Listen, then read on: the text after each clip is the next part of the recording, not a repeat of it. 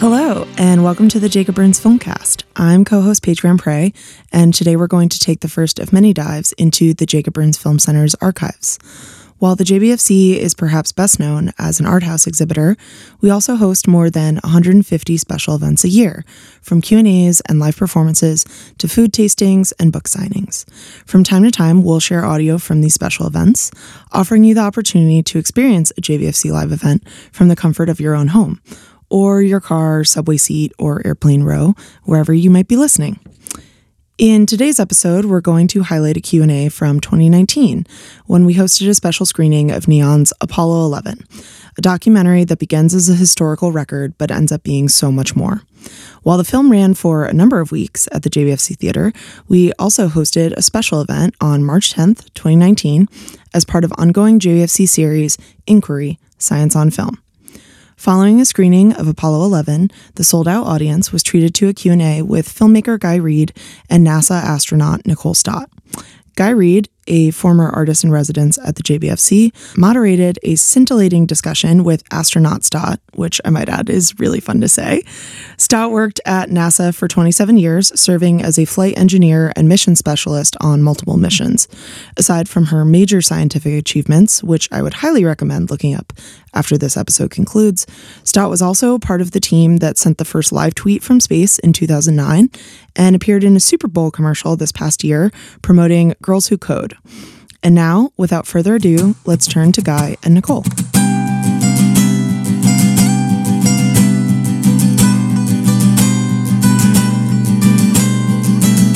So I'm just wondering, Nicole, first question I've got is, when you were in space and the first time you flew, and I guess you launched also from the same from KSC, what was the first experience like of seeing the planet from space? Well, I think it's interesting because before you fly, of course, you look at all the pictures and the videos that you can, and you speak to as many of your colleagues as you can who have flown before you. And I think there's just nothing that can prepare you for something like that, because as much as you think you might have an idea of what it might be like, just like launching, it's the same kind of thing. You think you might know what it might be like. And I think you just are overwhelmed by it in a way that almost doesn't make sense to you at first. And I thought maybe, after you have that first glimpse, and that's that kind of wow, oh my gosh, how could our planet be any more beautiful than, it seems right now, is that maybe you would get used to looking out the window. And then it would kind of be like, on the airplane where, people are pulling the shade down to watch the movie, and you never, and I hope we never get to the point where we're wanting to pull the shade down and watch the movie, because every time you look out the window, there is a surprise, whether you've flown over that same place before. You're overwhelmed again in some way. And I can tell you just in short, I found that, especially during the day, during the workday, if I floated to the window to see something during the workday, it's like you're sucked in. And I would have to set an alarm on my watch to remind myself that, hey, you're up here to do a job. You got to go back to work. And before the call from Mission Control would come in, like, hey, Nikki, where are you? Because you would. It was just this overly stimulating, almost immersive experience that you wanted to stay there. So that's the short answer. Sorry. No, I mean, so you lived on the space station for 3 months. And I know what you're describing, I've heard some of the other guys talk about it as earth gazing. It's kind of like it's looking out the window. And I'm just wondering if, the term that always seems to crop up is this term from the other different astronauts I've interviewed, is this idea of awe. This moment where seeing something which seems so familiar, we've got so much imagery of it, it's on our iPhones or on the internet, we've seen these images. But, one thing that I was kind of struck by in the film, this is obviously in July, it will be 50 years, and we just did an event down at Kennedy Space Center to celebrate Apollo 8, which flew in December of 1968. And it was the first craft It didn't land on the moon, but it circled the moon and it took a picture. And that picture was the first picture of the whole Earth taken by human hands. And so we've been talking a lot about how that image of seeing ourselves in that way has had such a profound legacy in how we imagine ourselves. And I'm just wondering, from your perspective, as someone who also worked at Kennedy Space Center, what do you think the biggest takeaway is from the Apollo missions? And do you think it's that, or is there other things that can emerge? I mean, there probably are other things. As I was watching the film tonight, I kept thinking, man, reality is really beautiful all on its own. We didn't have, this is remastered film that was reality. There was no graphic recreation of anything. It was it. And just how stunning that can be, that, the engineering of it, the people side of it, all of it, the interaction, the relationships was really beautiful on its own. And the technical side of it, my husband was mentioning, before I walked up, he's like, man, this was all slide rule, and you saw all those guys and I hope you noticed in the Launch Control Center, the one woman, Joanne Morgan, she's the only woman that was in the Launch Control Center for the Apollo launches. She was awesome. I got to work with her at Kennedy too. But, and the screens with the little numbers on it and the scribbling going on, and how just amazing it is, the really complex things we can do when we put our mind to it. And I think Apollo was all of that. But I think in the end, it was about human beings just getting a totally new perspective on who and where we are.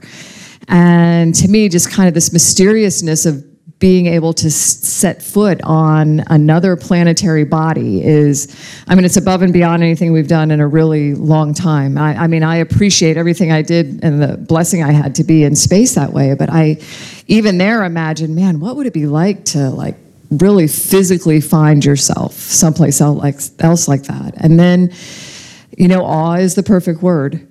I think what Apollo did for us is it really put into perspective who and where we are. And we all say it in a little bit different way. You have your words. I'm we live on a planet, we're all Earthlings. Thin blue line is the only border that matters. As part of Constellation, we have the, one, what do we say? One planet, one species, one future. And I think that's what it was all about. And no matter where we explore from here on out, I think that's what it will continue to be about, because we're always looking for ourselves through that exploration. Even if it's the robotic missions, some of the coolest stuff we see from Cassini is certainly these images of Saturn that we've never seen before. But ultimately, we're looking for that little dot of light between the rings that's us, and rediscovering ourselves through those missions as well. Well, I think the other thing that's so remarkable about the difference between, 69 and then, the missions that you were on is that, this was America versus the Soviets. And, I interviewed Captain Lovell, who we saw in, he was the guy on Apollo 13. And Tom Hanks played him in the movie. And I interviewed him, and he said that after he got back, he was on Apollo 8, but they did a big tour. And he said all these kids from other countries, they didn't just tour America, but kids from India, kids from France were coming up and saying, we did it. And he was like, this is a French kid. What do you mean we did it? And then it was like, no, it was we. It was this idea that America did this, but in some respects, it was on behalf of the whole species. And I just think that what's so beautiful about the spaceflight experience is that, as I said, it was us versus them in this situation. And then when you were on the International Space Station, it was 15 nations. 50 years ago, or certainly 60, 70 years ago, some of those nations were at war with each other, Germany and Japan, Russia and America. And then you had this incredible international crew. And I was just wondering if you could talk about that experience of flying with astronauts and cosmonauts and taikonauts. Well, I think, when we look at things in terms of legacy, too, I think that's what we'll look at from the International Space Station is that It wasn't just, and it isn't just, the United States. It's the United States in partnership with 15 countries. And peacefully, successfully, for over 20 years now, we have had crew members on board that station, usually 6 crew members representing those 15 different countries, working together kind of quietly, without us even sometimes paying attention to them. And then tens of thousands of people that represent all of those countries down here on the ground doing the same. And I really believe that in the grand scheme of things, it's tempered a lot of that, not so good stuff that continues to go on down here. But ultimately, it is absolutely the best model for how we have, really and truly, to live and operate here as crew members on Spaceship Earth. And that's from the relationship standpoint, as well as the fact that our planet really is this closed loop system. It is our life support system.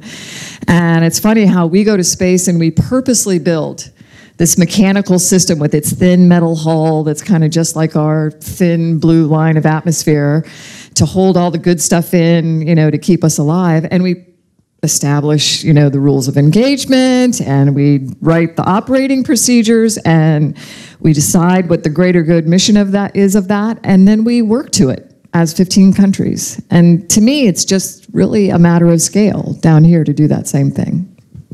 Yeah, Nicole mentioned we're building this alliance at the moment of different international astronauts to come together to talk about their experience in terms of humanitarian and environmental good. And one thing that's I've found remarkable is no matter if it's an astronaut from Japan who's Buddhist, or an African-American astronaut from Virginia who's a Protestant, or an Indian-American astronaut who's Hindu, there seems to be this kind of common, undeniable experience that no matter what your kind of linguistic, cultural, religious background, there's something that seems to be shared. And Frank talked about that as the overview effect. And I'm just wondering, in terms of your own experience of comparing notes kind of thing, of flying in space and living in space, how have you, do you believe that? Do you think there is this kind of universal experience of when humans go into space? Yeah, absolutely. I think that one of the things you see for sure when you look, at the planet as this place kind of hanging in space, and I would say kind of perfectly placed hanging in space, distance from the sun to keep us alive, and a little bit closer, a little bit further, not so good for us. But you get this real sense of, really undeniable interconnectivity, that there is nothing down here on this planet that isn't somehow dependent or reliant or impactful on everything else. And I think that crosses all cultural, all religious kinds of,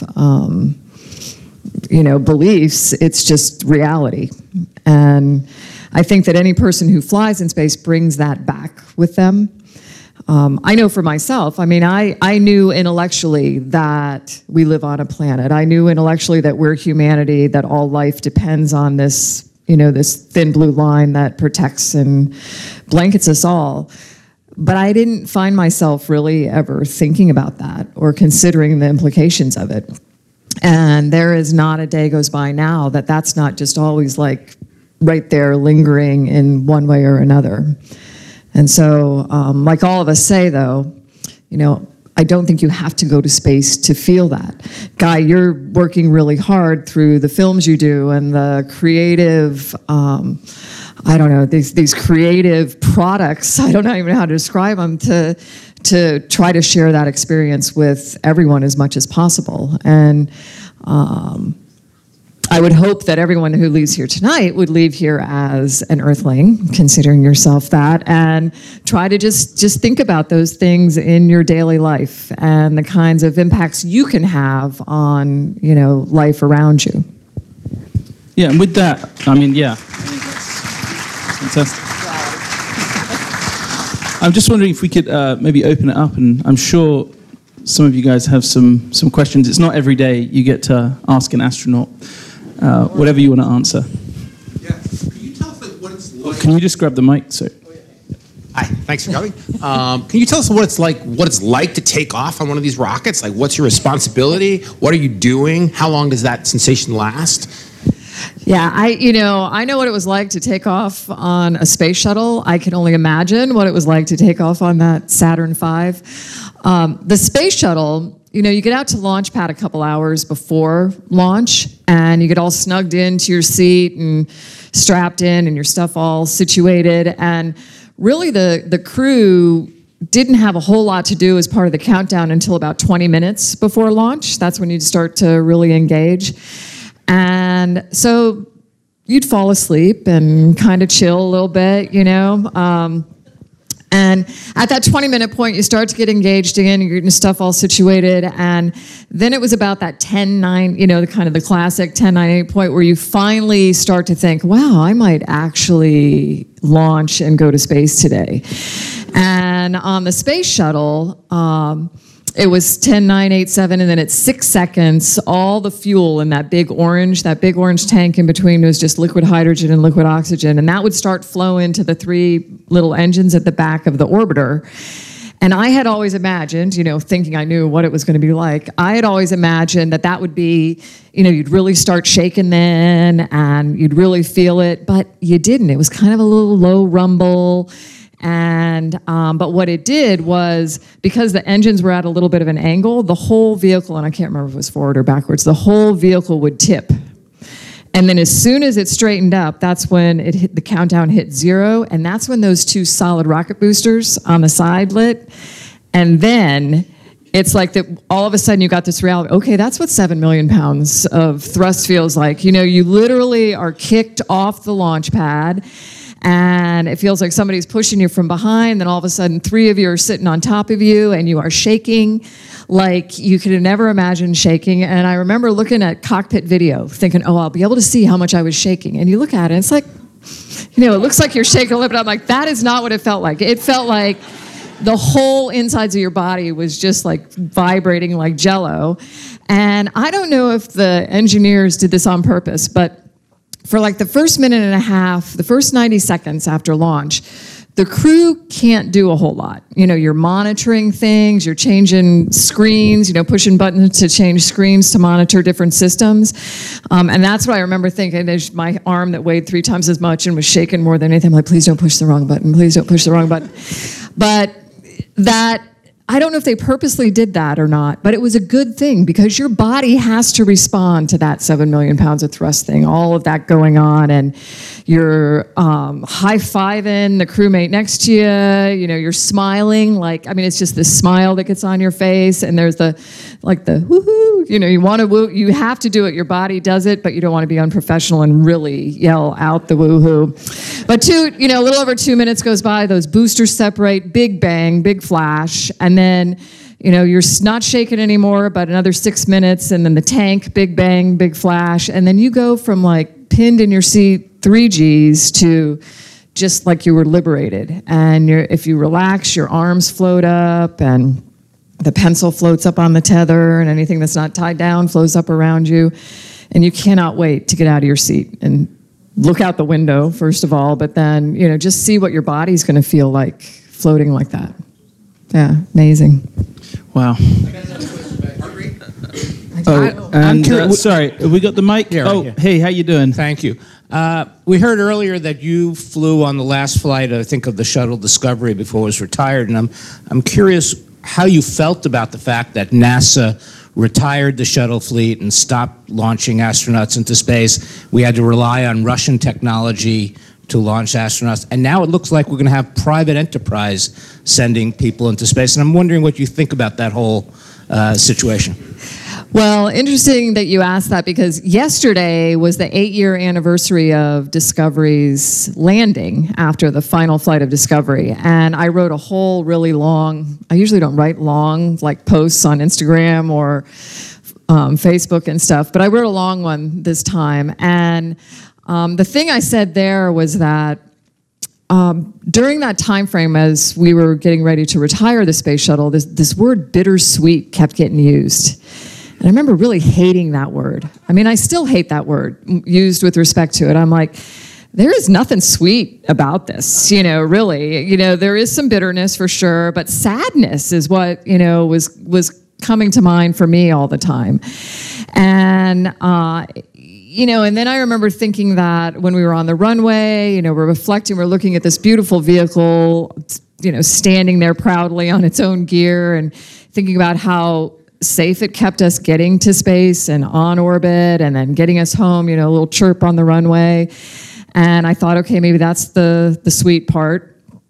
But I would love to have seen the shuttles continue flying. I mean, that vehicle performed beautifully. It's like we were meant to continue to fly the space shuttles. And so, yeah, guys, look at me. I could talk all night about this. I would love to have seen the shuttles continue flying. I think they should have. Unfortunately, our, government-run, funded programs don't allow the overlap that way, never have.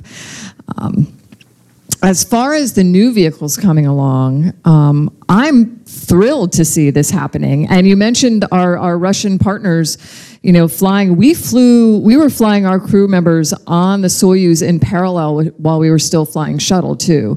And I will just say I'm very thankful for that partnership that we've been able to continue. And next week, I think we have another crew going up on the Soyuz. Very thankful for that partnership and how that's allowed us to continue getting crew members to the station.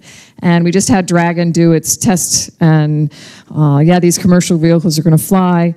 I will just say that there's a lot of NASA funding going into that too at this point, hugely supported to allow that to happen, and really look forward to seeing my friends travel on those vehicles as well. Yeah, and just one quick point about the sort of American rockets versus Russian rockets. If you look at SpaceX, it's a LLC registered in America, but the guy who started it, as you guys probably know, is not an American. The chief technology officer is not American. Most of the stakeholders and shareholders are not American. So, SpaceX is also a result of a sort of profound type of internationalism. So I think when people start tweeting about, American rockets, it's kind of got to be a little bit careful now. Yeah. We'll claim it, though. Yeah. I'm going to claim it. If you just wait for the mic. Any thoughts on Space Force? Only that I think we already had one through the Air Force. Now it's just got a name, and I don't even know where to go with that one. Well, I mean, one quick point about Space Force, which is interesting, and we saw President Kennedy close out the film, with his famous speech at Rice University in 1961. We go because it's haired. That speech, the haired speech, as we call it. I've been researching the build-up of how different agencies started. And there was, at one point, this idea that NASA would be under military. And actually, the People's Republic of China are the only space agency that are military. Everyone else, ESA, the Japanese, everyone's flying civilian programs. And there was a very conscious decision to do that, because the idea was that space would be a new era. And if you look in the film, there was a wonderful moment where they said, this is about peace and what we would say humankind now instead of mankind. So there was always this idea, what they call astrofuturism, which we were talking about in the Overview Effect and Frank White. He's an astrofuturist. The idea is, if we reimagine ourselves going outward, we can also reimagine who we are. And one of those things is to drop the militarism. Now, that isn't to say we should get rid of, the military or anything like that. It's just to say that the idea is exploration and scientific understanding on behalf of all of us. And so that's, for me, the fundamental power of the space program is showing that, and that's how it exists now. Yep. Hi, thanks for coming. So you're like super cool because you're an astronaut and an aquanaut, and I was wondering if you could talk about the difference between being in space and being, under the water, in water and things, and how you compare those two experiences, or if you can. I went and did the underwater mission before flying in space. We did that as kind of an analog to what it would be like to fly in space, and it is absolutely the best analog to what it is like to live and work in space. And I joke sometimes because we do other missions like go out to Utah Canyonlands, or we go, you hear about things like desert rats and these other kinds of analog missions. But if there's an SUV anywhere in the vicinity of your analog mission, it's not as analog as you want it to be. But living and working underwater for 18 days on the Aquarius habitat, it sits at about 60 feet underwater. So once you're down there for an hour, your body's saturated with nitrogen. So if something goes wrong, you have to deal with it at 60 feet. You're not swimming to the surface safely to recover from that. And it's the same thing in space. You can't just hop in your, Soyuz rescue vehicle and fly home anytime you want. I mean, you have to deal with things 250 miles up there or 250,000 miles up there. You can't just go out the door without special equipment on. We were doing research inside of the habitat just like we would if we were inside the space station. We had our communication protocols that were the same. So when we went out and did our spacewalks or our dives each day, we communicated with our topside team just like from space you would communicate with your mission control team on the ground. And it really was absolutely the best prep for going to live on a space station. And when I think about seeing the Earth from space, kind of this macro view of our planet, the outer space view of our planet, when I think about going and living underwater, we kind of joke that it's the inner space view, and you're getting this micro, it's like it's surrounding you in a way that you just never really imagined before. And I love scuba diving, but it was this like step above that because you had to live there too. Yeah. Another question, right? Oh yeah, we've got room. I think we've got enough time for two more. So You did mention the training that you had underwater, but I'm just curious, what was the time frame, when you applied to be an astronaut and when you actually went on the space shuttle? Was it 3 years, 4 years, 6 years? I'm just a little.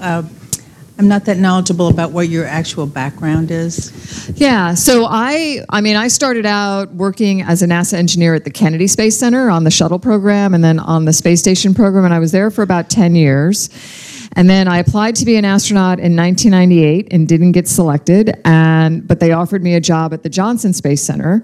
And so I worked there for 2 years as a flight engineer on the shuttle training aircraft, which is that really cool corporate jet that we modified to, train astronauts how to land the space shuttle.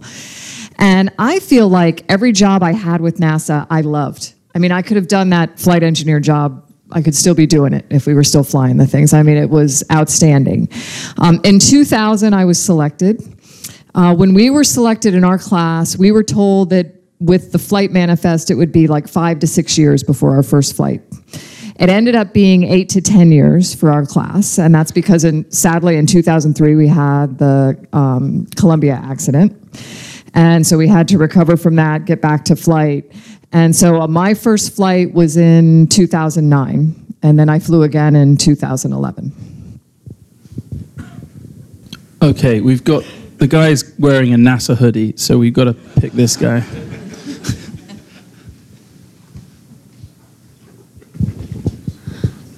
What do you think about reusable rockets?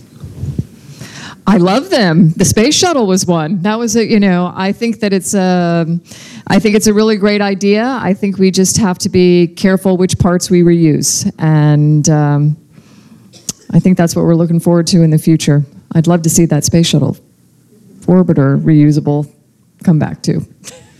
Nicole, I just have one final question. So most people's, there's only one astronaut I've met actually that being an astronaut wasn't their plan A, which was Leland, because he wanted to be an NFL player. And he was an NFL player, and then he also was an astronaut. So, but most astronauts, it's like a plan A. And so I always think it must be really difficult being like, I'm going to be an astronaut, I'm going to be an astronaut, I'm going to fly in space. And then you go to space and you're an astronaut. And then you get home, and then it's like, okay, what now? Like, did you peak too early? Like, what?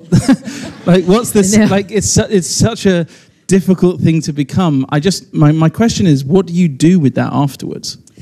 Well, I would have to say it was not my plan A either. I mean, I knew I wanted to know how things fly and discover that, wow, if you want to know how things fly, why would you not want to know how rocket ships fly? And, you know, took this path as a NASA engineer, really. And I thought the astronaut, I mean, I watched that moon landing as a kid, have vivid memory of it, but I always, for the longest time, thought astronaut was something that only other special people get to do. So why should I even consider it? And why would anything I had done, you know, put me in a position that they'd select me? So I never really looked at it as this possibility. And thankfully, not because anybody told me I couldn't do it. I mean, that is like, should be totally against the law. That's a sin to tell somebody they can't do something like that. But yeah, absolutely. But thankfully, you know, later as I was working at the Kennedy Space Center and I saw astronauts coming through and that, wow, you know, 99.9% of an astronaut's job is not flying in space. It's down here on Earth supporting other missions, like you saw Charlie Duke and the others, you know, is Capcom. It's, you know, working on some of these new programs. It's all this stuff. It's training. It's not flying in space. And 80-something% of their job was already a lot like what I was doing as a NASA engineer. And that's when I reached out to a couple mentors and said, hey, you know, what do you think about this? Should I fill out the application? And literally all they did was say, yeah, you know, pick up the pen and fill out the application. It doesn't hurt you, you know, and I think a lot of times we kind of self-sabotage. So pick up the pen and fill out the application. But I think there's, you know, in my mind, I'm off on an even greater adventure now, you know, with the work we're doing together to try to share the experience with the art. I mean, I had the chance to paint in space and now I get to use artwork to share the experience. You know, there are a lot of people that don't even know we have a space station, which is very sad. And so I feel like I need to let those people know. And if art can open up that, you know, imagine that understanding to them, that I want to do it. And if I can work with kids all around the world doing, you know, space-themed art therapy programs, then I'm going to do that. And I think that I had the opportunity to fly in space so that I could now do these things. Not that was the peak of my life and it's over.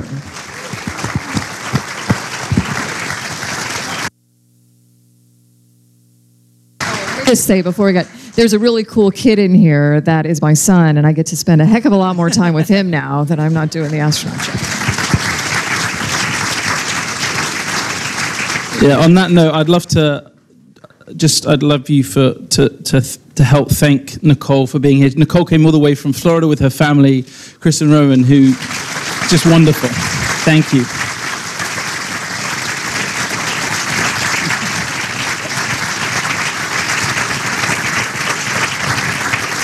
And I'd just like to make a brief, shameless plug for our endeavor. The astronaut coalition that we're putting together is called Constellation.Earth. And so you can go to the website and check it out. We're going to be doing some big events coming up this year and next year. And I just want to, this is a brilliant series that this evening is part of, the Science Inquiry series. And, you know, we're really lucky because, you know, I'm a massive fan of Jacob Burns. I'm an alumni fellow here.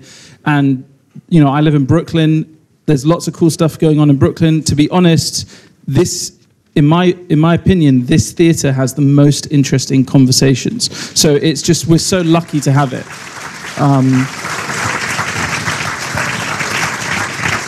And, you know, tonight's made possible by Northern Westchester Hospital and the Phelps Hospital. And I know that we've got Joel here tonight, who's the CEO. So I just want to say a big thanks to Joel.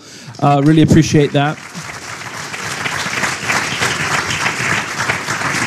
And we're going to be having more and more conversations with scientists in this space. So please follow the Science Inquiry initiative and hope to see you all next time. Thank you very much.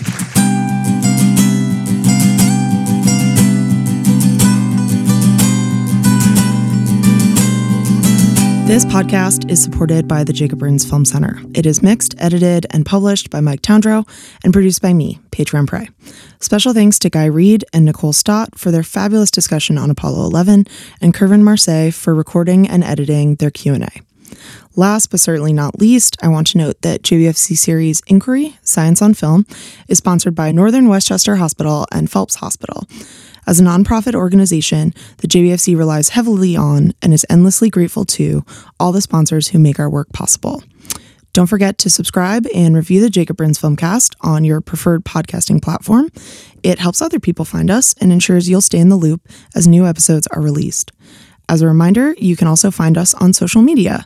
We're JBFC_NY on Twitter, JBFC_Pville on Instagram, and Jacob Burns Film Center on Facebook and YouTube. If you have a question, comment, or topic you'd like us to cover in a future episode, email us. You can find us at jbfilmcast@gmail.com. Thanks for listening, and we'll see you at the movies.